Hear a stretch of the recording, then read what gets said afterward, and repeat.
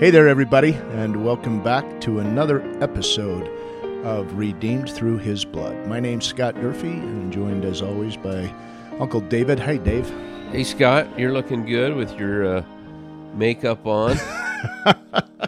Scott's got makeup on, and his face doesn't show all the shiny blemishes. stuff. This is a face for radio, for sure. Yeah, radio for sure, yeah. But he just got through getting off of TV.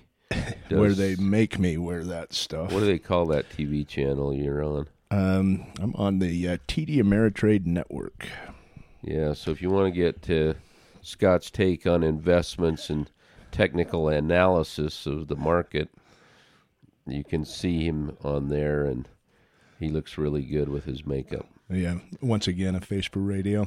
I feel like we digress, though, so I do look forward to today's topic. Last week we had a great discussion. We talked, I think we kind of ended on 5 blessings that come from understanding the doctrine of the fall of Adam and Eve. And again, if you haven't heard that yet, encourage you to go back and listen to that and maybe even revisit that. David and I have been actually discussing the effects of the fall in our own lives as we've been sitting here this morning. I should say specifically the effects of the fall in my own life. And all of our lives, man, Scott. We all are affected by it every day. And aren't we grateful to know that? That's the solution. If I was left to my own devices, right, to just try and figure it out with no solution, it would just be hellish insanity, I think. And well, so we just had a little short discussion, but before that discussion, Scott, what were you feeling?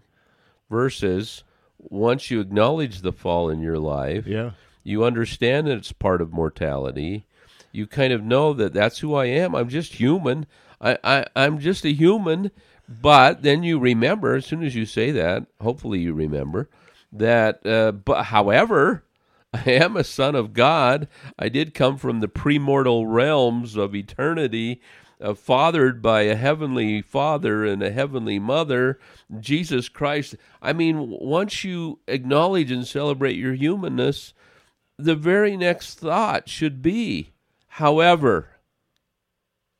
And it should allow you to accept the bad thoughts, bad feelings, bad things that happen in our life, and to quickly, maybe sometimes not so quickly, maybe moments, maybe hours or days, but that you come back to the truth of who we truly are eternally. We're only humans for a little while.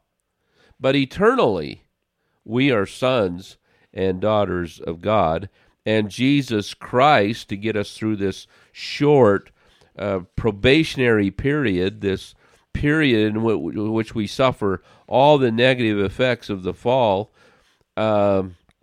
we should just be really grateful for that, knowing that because of the atonement of Jesus Christ, we don't have to accept all of those negatives, and that we can act and not be acted upon over and over and over again, and that we can choose, because of the atonement of Jesus Christ, not to accept those bad feelings in our hearts, inappropriate emotions, not accept the inappropriate thoughts and weakness of mind that we all go through every day, but that through the atonement of Jesus Christ, I can overcome that. I don't have to accept it, and that with His help, that He can even change that.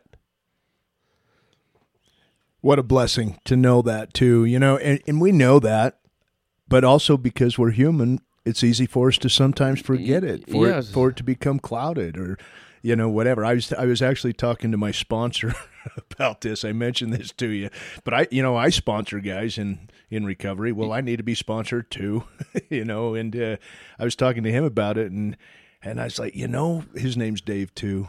I said, Dave, I just struggle because I do this podcast. We try and teach people who they are and all of that. And then I struggle with my own fears, my own insecurities. Absolutely. And I feel like We such all a do. hypocrite because here we are trying to help people to understand the importance of these things. We're all hypocrites, Scott. And you reminded me of that this morning, which I'm grateful for. We're all hypocrites. We never live up to our full potential, and we never would. To do that would mean that we have become perfect, complete, totally finished.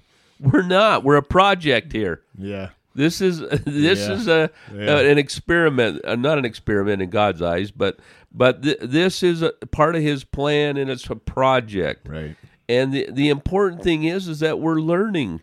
Hopefully, that we're growing through our oppositions and temptations, and that we're progressing. Now, before I got here, and you said yesterday you were kind of struggling with this, and that's when when you talked to your sponsor, yeah, and maybe you've been feeling a little off spiritually, maybe a lot off. But when we talk about these things, God, and it comes back to your mind, and you remember, it makes a difference. It does. It makes a big difference. Because it's been different, Dave. I after having sat here and counseled with you for for about an hour or more this morning, that's the thing that's relieving to me. I know that we're all fallen. I know that, we talk. I haven't felt very celebratory about the fall this week, but we should celebrate the fall. Right. You don't when you're giving into it. Yeah, and thank you. I just got called out by Uncle Dave when you're giving into. I know it is, and I'm okay with that. I have been given into the effects of the fall in my life for whatever reason. I've been listening to. I've been believing the accusations of the accuser to some degree. Now it's not bad. I mean, I mean, it's all relative. It's bad enough that it's been an uncomfortable week for me. Not an entire week, but the last few days. But anyway. Well, your pride comes into that. Our ego comes into that. False traditions that we've learned from our fathers and our mothers, false ideas, the world that we live in, comparing ourselves to others, seeking the wrong things in the wrong places at the wrong time. That's just all part of mortality, Scott. Right. I wonder how hard it's going to be. Well, maybe I should rephrase that. I wonder how hard it is for some people, myself included, to ever be okay with it's okay that we're fallen. I don't think I'm really articulating that the way that I'd really like to, but to get to that point where I think I see other people that, they'll have that feeling, they'll have that fear, they'll have that inadequate feeling or insecurity or whatever, and to just be accepting of it. Now, I know that the process to get to that is to understand who I am, and just as important, probably way more important, is to know Him, and I do know Him. I do know Him, and I know that it's through His merits, and it's through His sacrifice, and it's through His suffering, not my own. I don't have to suffer through His righteousness. Not my own. Through His merits, again, not my own. And I have to be okay with that. And I have to be okay with what I perceive the world to think of me because of those things. And that's sometimes where I get a little tripped up. Scott, I'm sure in the last 24 hours I've had a multiple number of false thoughts, inappropriate emotions. We swim continually like fish in a sea of mortality. We're never going to be free from it. But the moment I am aware of it, and I think it's really important that we become more mindful and aware that what we are feeling is not coming from me. It's not who I really am, but it's because of the mortality that I've been placed in. It's the conditions that I live in. It's the temptations that Satan is free to place in my path, the afflictions, the everything that goes with the fall, Scott. If we're aware of it, number one. And then number two, we immediately remember that it was part of the plan, that part of the plan was that we would experience sin, afflictions, and all the inappropriates that we experience daily. That's part of the plan, Scott. And then that we have a Savior who felt it all, suffered for it, who has redeemed us.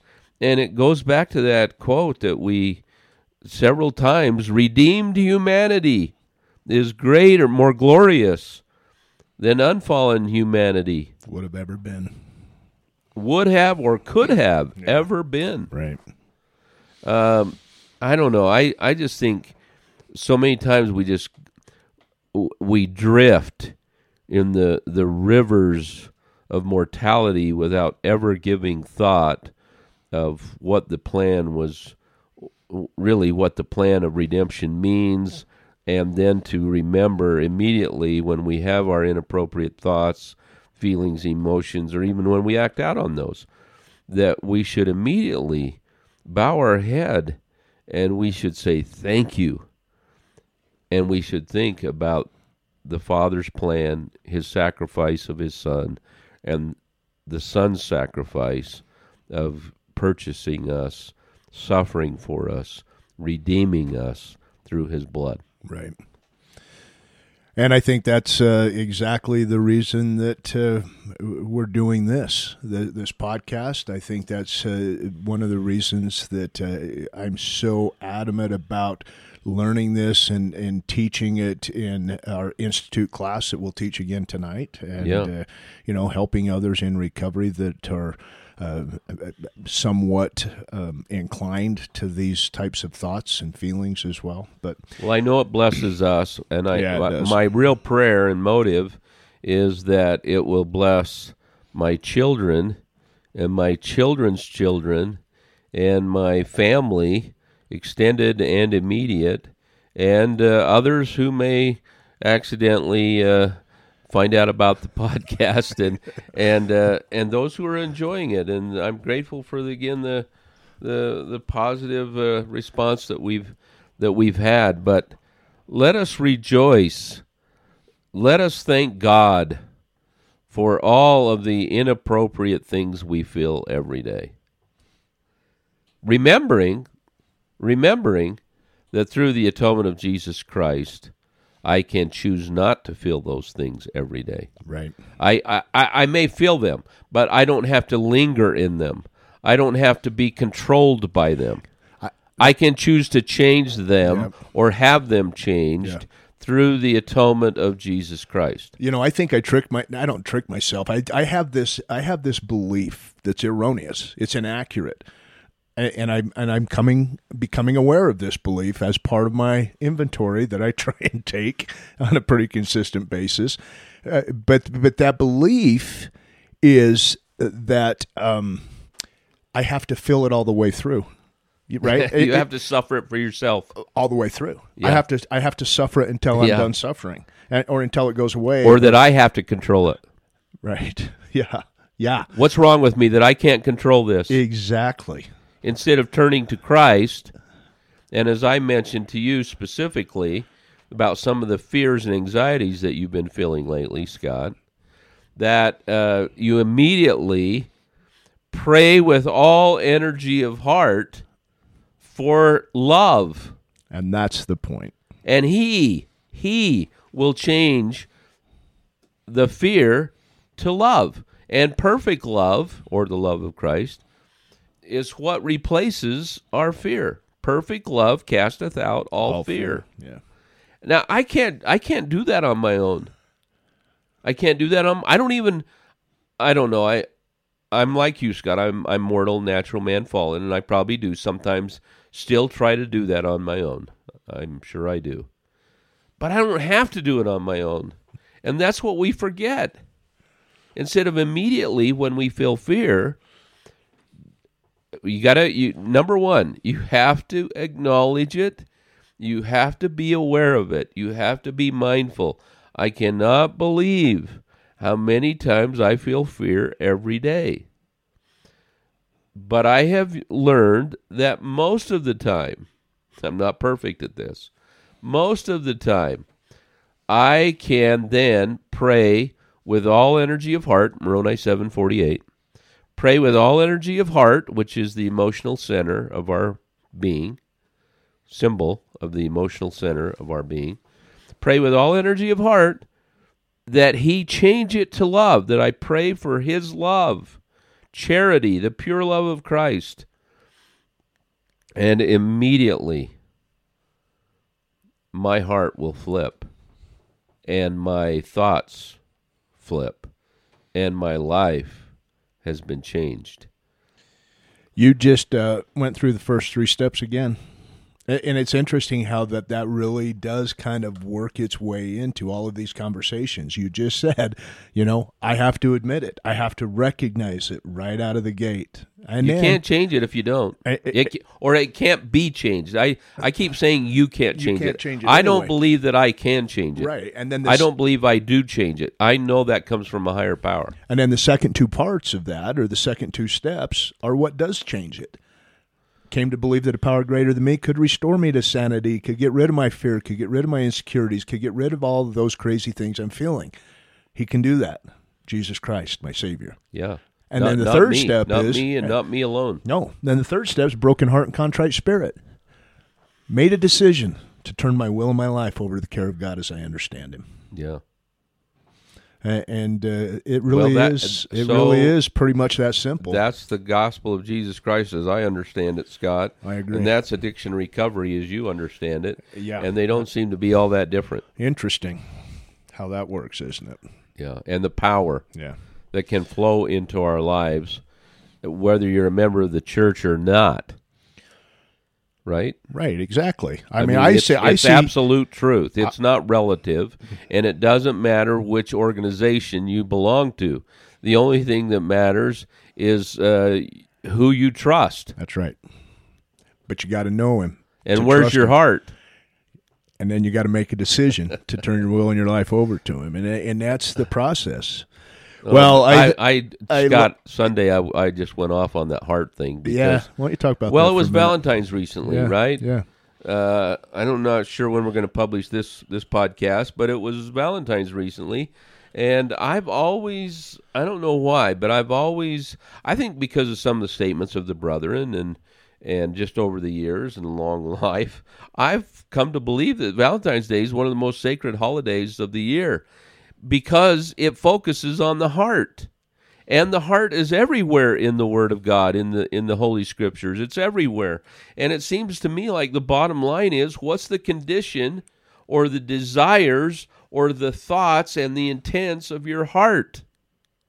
And so I just went off on my children and grandchildren Sunday thinking, hey, when you see hearts on Valentine's Day, I just don't want you to think about romance and sexual relationships.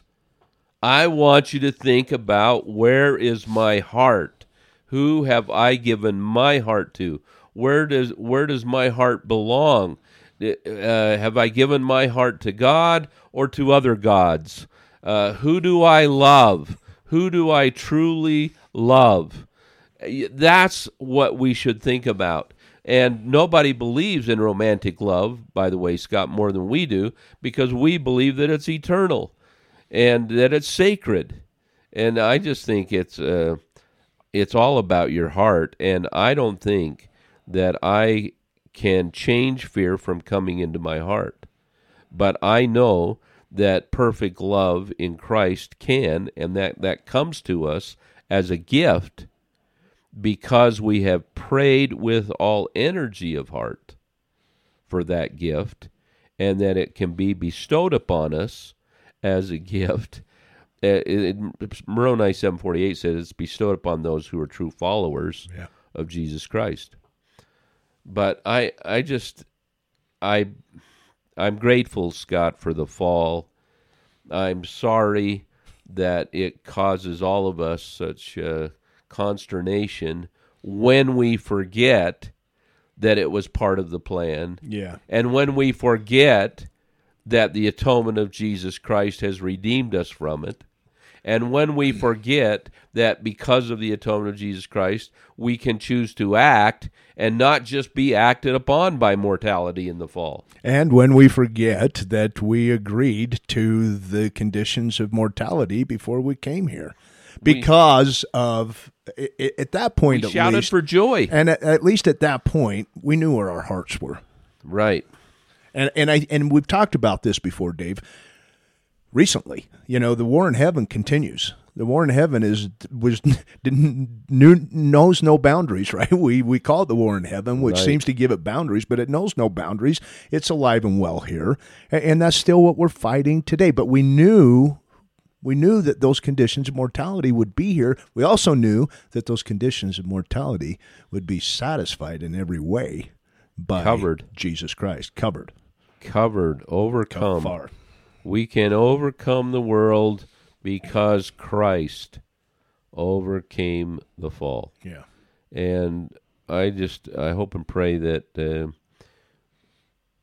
I can remember that. You can remember that, Scott, and our listeners can remember that we can thank God for the plan of redemption and salvation, which includes the creation, the fall, and the atonement. There's another thing that comes up when we think about the fall, and it's also a condition of our mortality. And we didn't talk much about it last week or even the week before when we talked about the fall. We may have alluded to it a little bit, but I'd like to talk about it in some detail if you don't mind, Dave, and that's this concept of sin. Yeah. What about sin? We know that sin is part of our mortal experience. We know that it affects us. We know that none of us can sin in a bubble, and that means that we're also affected by the sins of others. Talk about that a little bit, will you? Well, first of all, Scott, sin gets a bad rap, and it should because it can keep us from God. But listen to this scripture. 2 Nephi 2. If there is no sin, there is no righteousness. What does that mean, Scott? If there's no sin, there's no righteousness?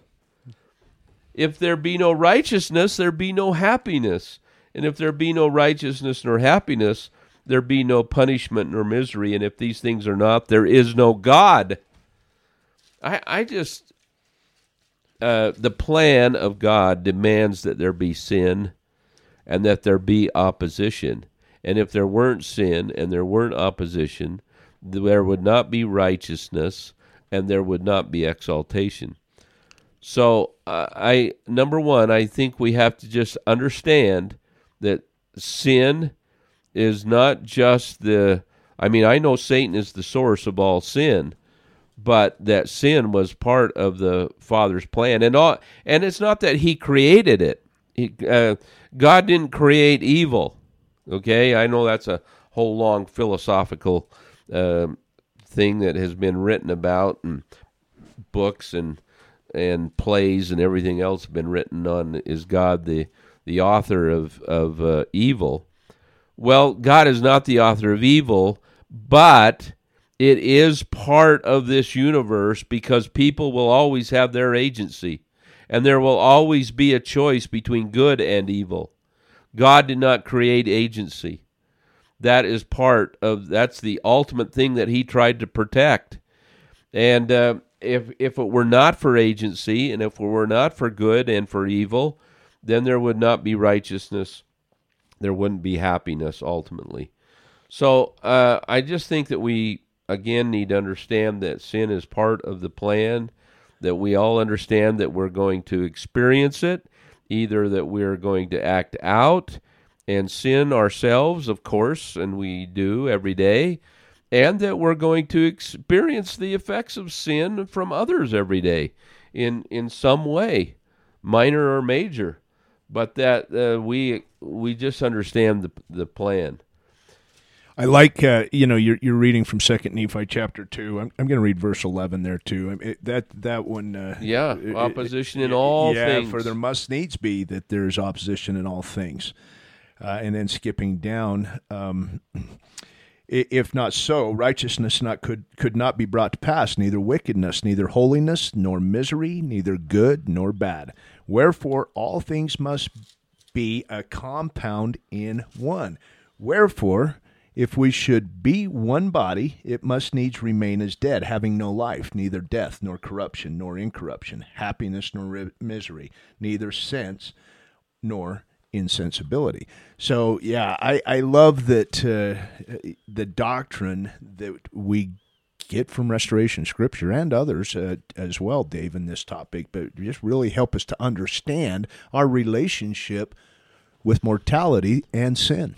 You know, where this is kind of, I'm not saying it's right or wrong, but it's kind of funny and it's true that when I moved to Minnesota, I became, and that was in my 30s, and moving from Utah and our culture and moving back to Minnesota, I moved back among a wonderful group of people who are Lutheran. I mean, a large part of Minnesota, they're Norwegians and Swedes, and it's heavy Lutheran country, and I loved listening to Garrison Keillor, and I even went to a few of his shows. And if you don't know Garrison Keillor, you ought to look him up and listen to his stories about Lake Wobegon. These are fictional stories, but stories that I think that he, to some degree, lived through.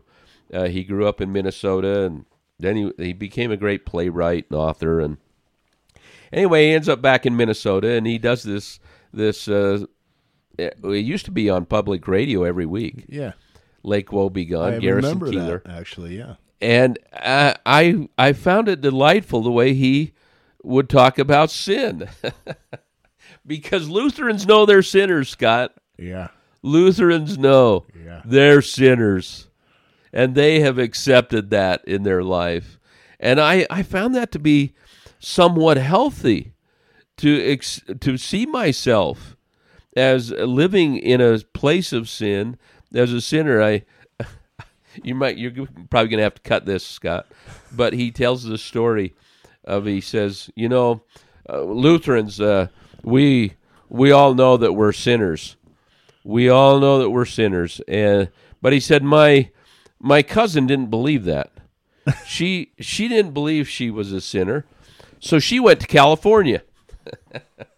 She went to California and she became a stripper, and that was because she didn't think of herself as being a sinner. Well, there were so many stories and anecdotes about sin that Garrison Keillor would share, and I began to kind of think about it, and it's scriptural, Scott. Yeah, Paul identifies it in Romans that we're all sinners and have come short of the glory of God. And John, in his letters, in the epistles of John, that anyone who says that they're not a sinner is a liar. I mean, we just have to accept that fact. And then, as soon as we accept it, acknowledge it, we just talked about this, then we need to remember. We need to remember that the atonement of Jesus Christ allows us to choose not to be acted upon, but to act and to choose not to sin, and to quickly, speedily, love that term in the Scriptures, speedily repent when we do sin. So I think it's critical that we acknowledge. I think there's a parable in Luke 18, 9 through 14, Scott. And I want to read this in terms of this discussion for just a moment. Luke 18, verses 9 through 14. Well, why don't you read it, Scott? I've been talking too much. You read it. To 9 through 14 of Luke chapter 18. And he spake this parable unto certain which trusted in themselves that they were righteous and despised others. Now just let that set in. What's he saying? I don't know if I can speak for everybody, but I think I probably can. But I'm pretty sure a few people just had a few faces go in front of them. We've all had this experience, right? So start over. And he spake this parable unto certain which trusted in themselves that they were righteous and despised others. 2 men went up to the temple to pray, the one a Pharisee, the other a publican. The Pharisee stood and prayed thus with himself, God, I thank thee that I am not as other men, are extortioners, unjust, adulterers, or even as this publican. I fast twice in the week. I give tithes of all that I possess. And the publican, standing afar off, would not lift up so much of his eyes unto heaven, but smote upon his breast, saying, God be merciful to me, a sinner. I tell you, this man went down to his house justified rather than the other. For everyone that exalteth himself shall be abased, and he that humbleth himself shall be exalted. What do you get out of that? Well, I get I get a lot out of that. I remember back. I'm looking at my old missionary scriptures right now, but I remember back at a time having this discussion with a couple of missionaries. What does that mean to humble yourself, and what does it mean to be abased if we don't? And I think that wisdom through age, through living life, gives us meaning to that scripture. I think that we all pretty well know, or we should know, kind of what that means. I know that when I'm humble, I'm inviting the Spirit of my Heavenly Father to be with me. My heart's open. You're talking about heart. We're talking about, the effects of, or Valentine's Day and the representation of the heart. If my heart's open, then I have that and I feel humble. But if I make myself prideful, which is, I experience this, and maybe I've experienced some of this lately. If I become prideful, if I become the guru, if I become the expert in my own mind, so to speak, then eventually I become abased. Now, what does abased mean? To me, that means just knocked right off my horse, Dave. Yeah, just sets you up for failure. Yeah. I mean, I just think it's so interesting the way Jesus in this parable compares these two individuals, the one who fasts twice a week. Yeah. Come on, some of us don't have a hard time fasting once a month. Yeah. This guy fasted twice a week. Yeah. And he says, and I give tithes of all I possess. I pay my tithing. I'm doing all this stuff.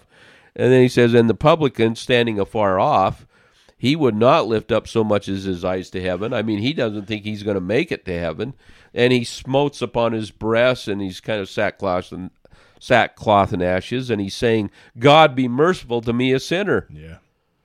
And Jesus says, I tell you, this man, the sinner, he went down to his house justified rather than the good guy who fasts twice a week and pays his tithing. For everyone that exalteth himself shall be abased, and he that humbleth himself shall be exalted. I'm so grateful that in the scriptures, the doctrine is very clear that without Jesus Christ and his atonement, none of us have a shot. And I heard the individual who wrote the Bible dictionary say this, Scott, in a meeting. I don't think he ever wrote this. I've never seen it in writing of all the writings of Brother Robert J. Matthews.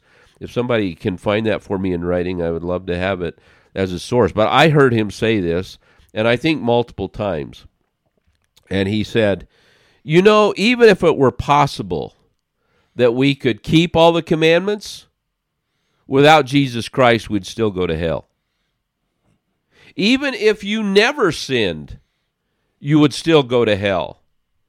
And then his reference for that, of course, is 2 Nephi 9, and he talks about the fact that without Christ and the atonement, because we're all tainted by sin, and we all spiritually die, and we all physically die, that there would be no hope for us because there would be no resurrection. And if there's no resurrection, none of us have a shot.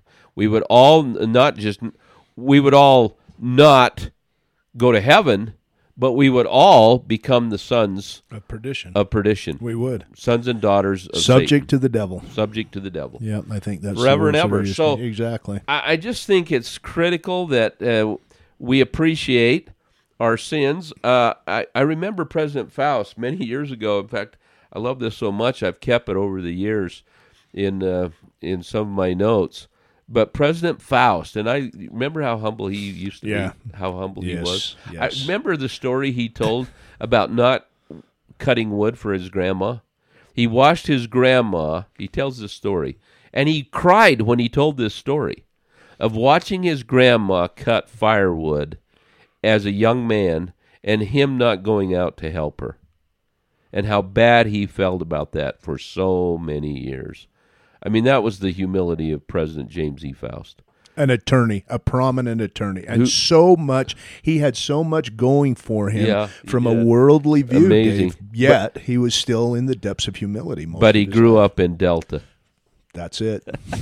Delta rabbits. Delta rabbits and humble circumstances.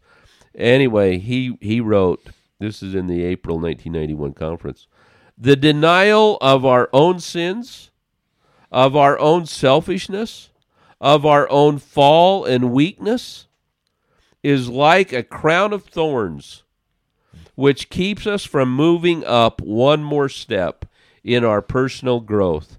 Perhaps worse than sin is the denial of sin in our lives. Think of that, Scott.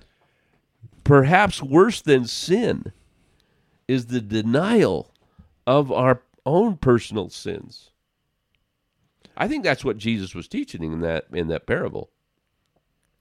So as we think about sin, it's, I think, really important that we talk a little bit more about it. And I love this quote from President Brigham Young. I think we quoted this before. The spirits that live in these tabernacles were as pure as the heavens when they entered them. They came to tabernacles that are contaminated by the fall. We're kind of wired, really, kind of as fallen mortal beings, Scott. I think it's kind of in our physical DNA that we will sin. We're contaminated in the flesh. We're not totally depraved, but we're contaminated. And then he says, this scripture from Psalms, which says that in sin did my mother conceive me. Okay, we don't believe we're conceived in sin, but we do believe that we are conceived in a world of sin by sinners, mortal parents. This scripture has established in the minds of some the doctrine of total depravity, that it is impossible for them to have one good thought, that they are altogether sinful, that there is no good, no soundness, no spiritual health in them. Well, this is not correct, yet we do have a warfare continually within us. We have to contend against evil passions and thoughts, or the seeds of iniquity that are sown into the flesh through the fall. Elder Bednar said, in mortality we are all tempted by the flesh. The very elements out of which our bodies were created are by nature fallen, and ever subject to the pull of sin, corruption, and death. But we can, through the atonement of Jesus Christ, increase our capacity to overcome the desires of the flesh and temptations. When we make mistakes, as we transgress in sin, we can repent and become clean, even changed, through the redeeming power of the atonement of Jesus Christ. So when I think of sin, Scott, I think of, darn it, I did it again, but I don't flog myself, beat myself up, condemn myself. There should be no condemnation or contempt towards ourselves or others because we sin. And we shouldn't identify with it either. And we shouldn't identify with it, for sure. We talked about that several episodes ago as well, that our identity should not be attached to these mortal experiences, sin or otherwise. You know, because of the fall and because of the atonement of Jesus Christ, Scott, Elder Bruce Hafen used to love it when he would teach, because of these doctrines, the doctrine of the fall and the atonement, we may learn from our experience without ever being condemned by it. We can learn from sin without being condemned by it. And I think that's just a really healthy way to see it. Now, it's always better, of course, this is at President Benson, it's always better to prepare and prevent than to repair and repent. We need to remember that, Scott. I like that. It is always better to prepare and prevent rather than repair and repent. So please, we shouldn't use the doctrine of the fall as any excuse or justification, self-justification to sin. However, it is part of our daily life. And Elder Richard G. Scott, we're sharing a lot of quotes today on this doctrine because I think the brethren have taught it so well. But Elder Richard G. Scott said years ago in conference, "You must know that Satan can have no power over you, even though we may sin. Satan can have no power over you except as permitted," get this, "by fear, by your indolence, your disobedience, and your natural man appetites. As you remember, you are an eternal being with latent capacities derived from divine parentage. You will not allow yourself to be limited by the confining world, mortal fallen world, that Satan would have you believe is all that exists. If you think it's too hard and that you are too imperfect and you will not be able to do it, you are slipping into Satan's world. Garner strength by remembering that you can do anything the Lord asks you to do through the power and grace of His atoning sacrifice. When needed, He will see that you get the required help as you do all you are capable of doing. And sometimes all we're capable of doing, Scott, is to cry out for help. Yeah. Sometimes all we can do is to pray and to repent. Yeah. Yeah, and even sometimes that crying out will require just a ton of effort and energy on our parts. And I see that, as I see people come in and to the rooms of recovery. I know of a couple of individuals right now, and at any given time I could make this comment, but I know of a couple of individuals right now that are struggling with their addictions, which we could call sin, call it what you want it to call it, but it's because of the fall that we struggle with that. For sure. But until we really understand, and getting back to some of the things that we've talked about, until we really understand who we are and whose we are and that relationship and how it all comes together for us, this doctrine can be difficult. And that's why, and I don't know, maybe difficult's the right word to use, but it can be difficult for some to swallow or to embrace. But I think that's why we talk about the things that we've talked about before we talk about this, for that very reason. Once we've established that and know who we are, know who He is, know whose we are, know that His redeeming blood has purchased us, then that is a more smooth transition. As I transition out of those mortal experiences, some of those we talked about this morning, as I transition out of those mortal experiences and into the love of Jesus Christ and His redeeming sacrifice, and as I transition into that, it requires less effort if I have that understanding before. Yeah, no doubt about it. The problem with sin, and the reason we condemn sin, and the reason God condemns sin, right, is because it leads to spiritual death, and it takes us away from God, and it destroys relationships on so many levels. Right. It destroys relationships.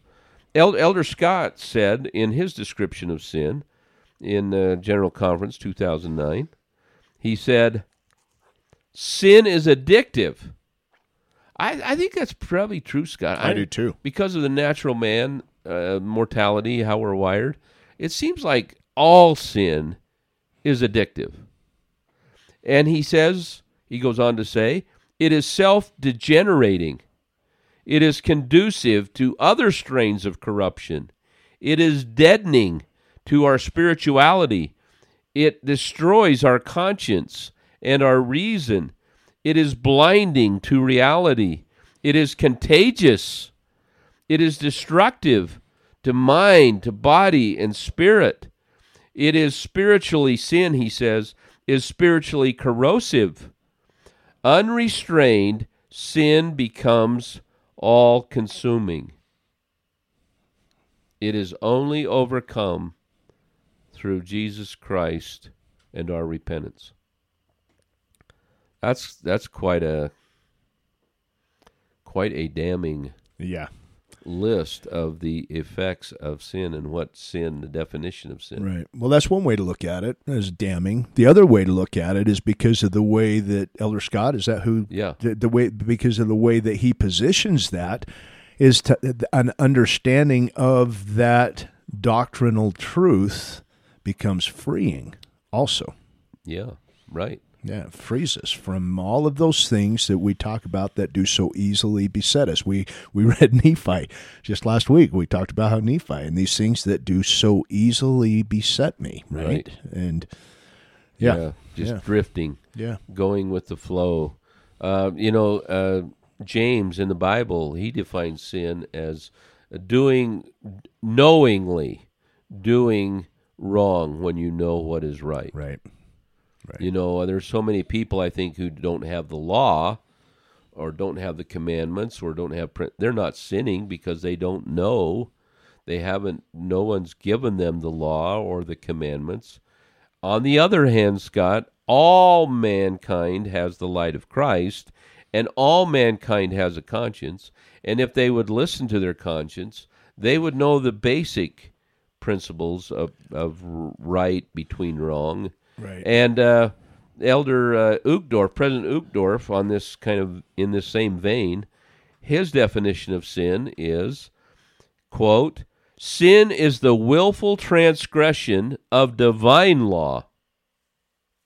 The atonement of Jesus Christ is the gift of God to his children to correct and overcome the consequences of sin.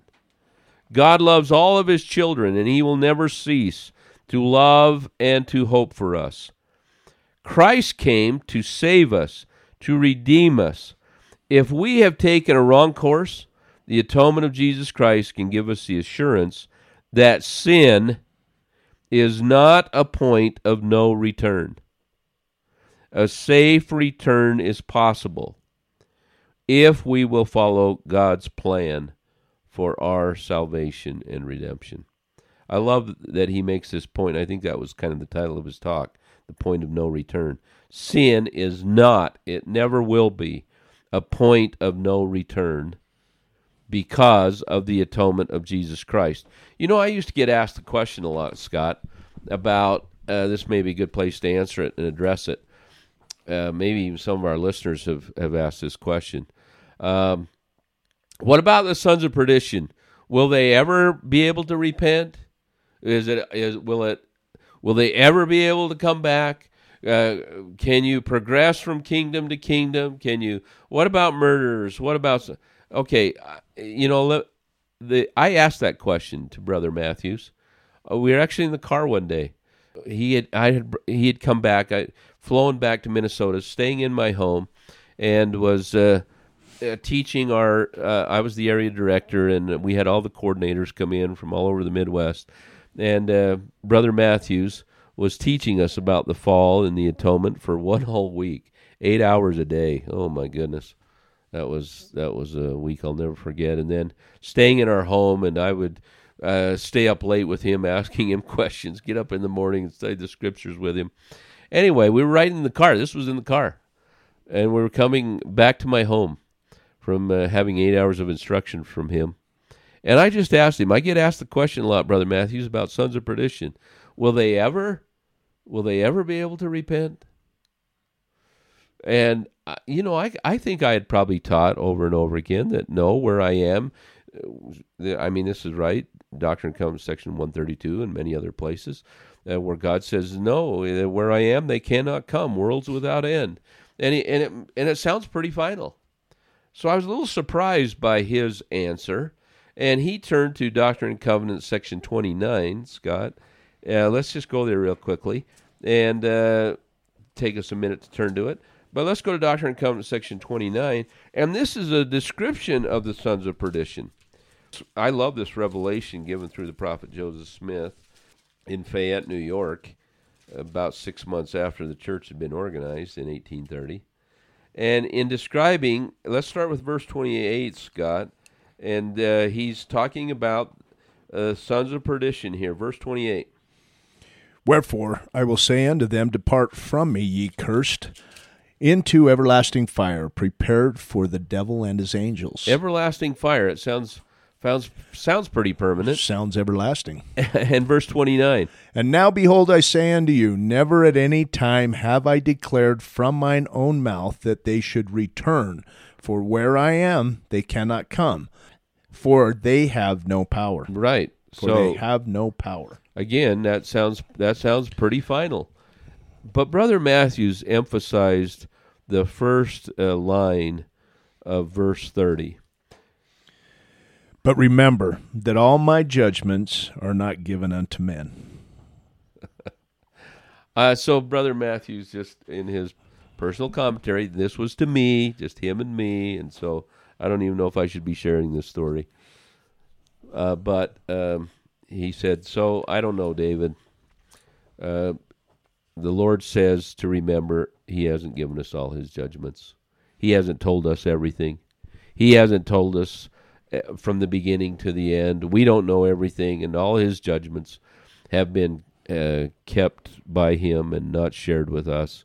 And he said, I hope that there's still maybe a chance for them.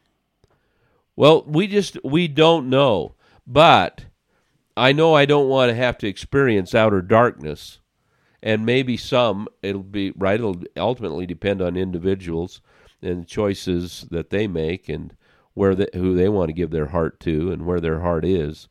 But we need to not condemn the worst of sinners. We don't know. We condemn sin. But if Jesus can't condemn a woman caught in the very act of adultery, who am I to condemn me? Who am I to condemn you? Who am I to condemn anybody else? We hate sin, but we love sinners. I've always thought this was interesting. I don't know who said this, but I heard this once, and I wrote it down, and I'm sorry I don't have a source. But someone once said, we cannot break the commandments. We break ourselves against them. Sin is a gross form of self-deception. Will you read that again? We cannot break the commandments. We break ourselves against them. And then again, the self-deception? It's self-deception. Sin is a form of self-deception. What do you mean by that? What does that mean, Dave? We know what's right or wrong, you know. Terry Warner's written about this, Arbinger and others, you know, which I've loved. I think sin is to blame, and to blame ourselves, to blame others, and to not sin means that's what it means to be blameless. But we are always, when we are sinning, we are deceiving ourselves. Again, if we don't know what the truth is and we don't know what the commandments are, that's a different deal. But we do have the light of Christ, and if we go against our conscience, that's self-deception. If we ignore the light and we go against the light, that's self-deception. And really, Scott, it's as simple as we feel prompted to do something good, and if we don't do it, we are sinning. There's two kinds of sins, Scott. There's the sins of commission, where we break ourselves against the commandments, or we break the commandments. Or, two, omission. The sins of omission, where we don't do what we know is right. And I think that can be as simple. I mean, there's every degree of sin possible.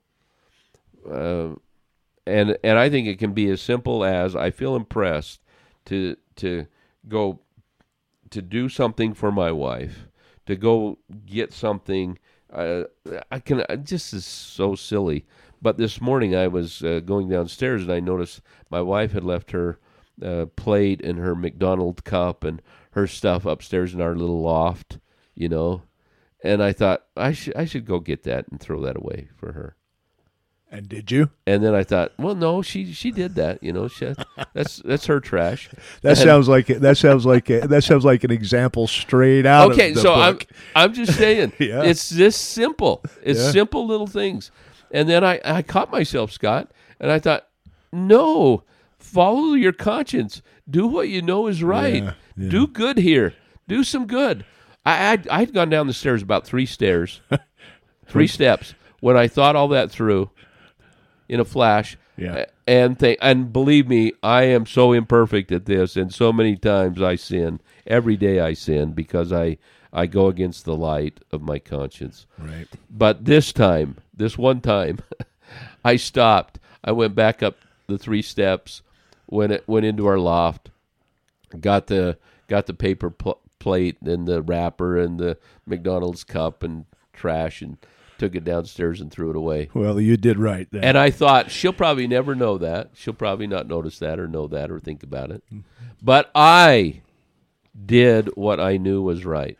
If I wouldn't have done that, Scott, yeah, I would have sinned. And you would be feeling like I feel right now. Well, I feel like that. I'll feel like that later today. Right, because I have. Well, yeah, I say that somewhat flippantly because I have an experience very similar to that.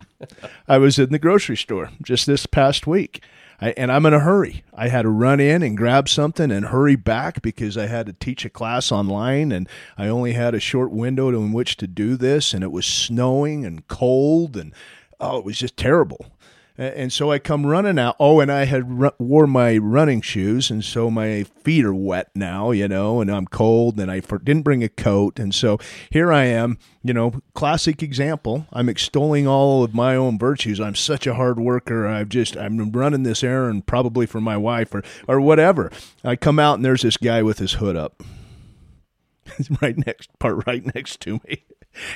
Parked right next to me. He's got his hood up, and he's trying to make this battery thing work to charge his battery to start his car. I have jumper cables in my truck. I had the thought. I know you're feeling bad for me now. Boy. I had the thought, Scott, you should really help that guy. You definitely sinned. I ignored that. I saw that. You ignored that prompting. I did. I ignored that, and that was a week or so. That was last week since our last podcast. But I have been haunted by that. I wish I could find that guy, right? That's like, but it is self-deception because I'm deceiving myself to thinking I am too busy. What the heck's wrong with him? Why won't his car run right? Why isn't he keeping it maintained? And I start going through all these justification things in my head. While I get in my truck, lights are flashing on my dashboard because I need something fixed, and I drive home, right? Yeah. So, well, that reminds me of the story that's told. And I don't know the source or the exact context of this, but there's a teacher. He's teaching a religion course, and this may have been BYU Religion or Institute or even some other church, some other seminary. I don't know, but there's a course taught on religion, and they've been studying the New Testament, and they're going to take a test on the Sermon on the Mount, and this is an important test. It's going to make a difference in their grade, right? And the teacher plants on the way they can only come to his class a few ways, and he plants in all the ways that they can come, the way they can access the classroom. He puts in these people, these individuals who are asking for help, who are I don't know if they're begging, but they're definitely in trouble, and it's obvious, and they need help, and it's obvious, and so all of these children, all of these students come into class to take a test on how they've mastered the Sermon on the Mount and the Beatitudes, and yet they have ignored on their way. It's one thing to know it. And they all fail the test. Yeah. The teacher tells them. Yeah. The test was, how many of you helped these individuals who came in today? If you didn't, you haven't mastered it. Anyway, so true, Scott, that we all, when we ignore the promptings or the light of Christ, it's amazing how we all do that multiple times, probably a day. Yeah. Someone said this: sin is a shortcut gone bad. Sin is a shortcut gone bad. Now, I don't know. Do you know what that means? Do you? I've had some bad shortcuts. There's no question about that. I think sin. Some of those I could possibly share. I think for many people, Scott, sin is a shortcut to try to find happiness. Sin is a shortcut to try to get something that they want without the timing being right, or without the place or the person or all of that. So I think that this is really appropriate. That I think sin is usually, don't know if that's a perfect definition of it, but I think it's usually some sort of shortcut, right? What's my outcome? What am I seeking? What's the word they use in addiction recovery? What's my payoff? What's my payoff? Yeah. They're looking for a payoff. Yeah. And they're looking for it in a shortcut sort of way. Oh yeah. That leads to sin. Yeah. That they're looking for a payoff. And heavens, I've had students tell me that, wow, alcohol, drugs, those kinds of things, wow, they really have a great payoff. Yeah. Until they don't anymore. Truth. I mean, and that really is the truth. Until they don't anymore. Sin has its appeal, Scott. Yeah. Sin has its appeal. It is a shortcut. And when you bring that up, in an addiction recovery kind of lens, so to speak, it's all about that. It's all about that there. It's how do I change the way I feel? We all know, well, we don't all, but we know that we can change the way we feel. We talked about that at the beginning of the podcast by simply praying with all earnestness of heart to ask for Christ's love to be in our lives or in the lives of those that we're struggling with. And that takes some effort. That takes some humility. That takes some work. And it seems easy. The accuser, old Satan, has made it look a lot easier for us if we can just change the way we feel through drugs or alcohol. Then we have accomplished seemingly and erroneously to think this, but we think seemingly that we've changed the way we felt. Well, there's no shortcut to redemption. No. I know that. There are probably lots of shortcuts to hell. But there's no shortcut to redemption, and yet it's not difficult. And it's not confusing. It really is simple, and it's not always easy, but it is simple. And I know that all sin can be forgiven. All sin, I mean, if we're teaching doctrine, there's two sins that cannot be forgiven, and one of those sins cannot even be pardoned. First-degree murder. I think there's many different degrees of murder, but certain degrees of murder are unforgivable, and denying the Holy Ghost is unpardonable. But all other sins are forgivable. Sin is forgivable, and sin can be overcome because of the atonement of Jesus Christ. And there's no shortcut to what he did for us, the price he paid. There was no shortcutting that. He went through it all. He felt it all. He felt all sin. He felt all spiritual death. He suffered it all and for it all. And there's no shortcut in us receiving that gift or that sacrifice by receiving him and repenting of our sins and becoming a true follower and disciple of Jesus Christ. And I pray that we might acknowledge sin, we might understand it, what it is, how it presents itself to us in our lives, that we'll understand that as part of the plan demanded, it will always be a part of our mortality, and yet through the atonement of Jesus Christ, we can overcome it, be free from it. Not always, not continually, not forever, but be forgiven of it and free from it as we repent and are forgiven. And we can overcome through the atonement of Jesus Christ, which we're going to, such an important part of the course, we're going to start talking about the atonement of Jesus Christ in the next few weeks. And we can not only overcome our own sins, but we can overcome the sins that have been committed against us, carried out upon us through the atonement of Jesus Christ by forgiving, which is also a gift of the atonement of Jesus Christ, to be able to have the power to forgive others as we forgive. And so I look forward to moving on from the fall and sin and the negative effects of mortality, and to talk about in the coming weeks the power and the blessings, the gifts of mercy, grace in our life through the atonement of Christ. Today we have focused on the effects of the fall of Adam and Eve, the effects of the fall of us all. And as we've done that, we've focused quite a bit on sin. We've focused also on our own deception in various ways and so on.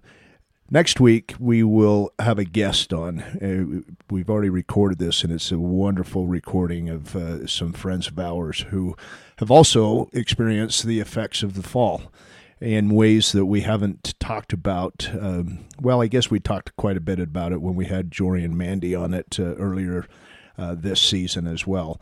But this next episode, we're going to be looking into the effects of the fall in a way that I think many will also be able to relate to. So we invite you to join us next week as we do that. This week, we invite you to consider and take a look in our own lives where maybe self-deception has entered in, where maybe sin is finding its way into our lives in ways that keep us from the Spirit of our Heavenly Father. And I promise that as we do that, and as we rely on the merits of Him who's mighty to save, even Jesus Christ our Savior, through the power of His atonement, I promise us that we will all be able to feel the effects of the atonement rather than the effects of the fall. And that's our prayer. We're grateful to be with you. Thanks for being with us today, and for all of your support. Please remember that you can send us emails and suggestions to heredeemsus@gmail.com. Thanks for being with us, everybody. We'll see you next week.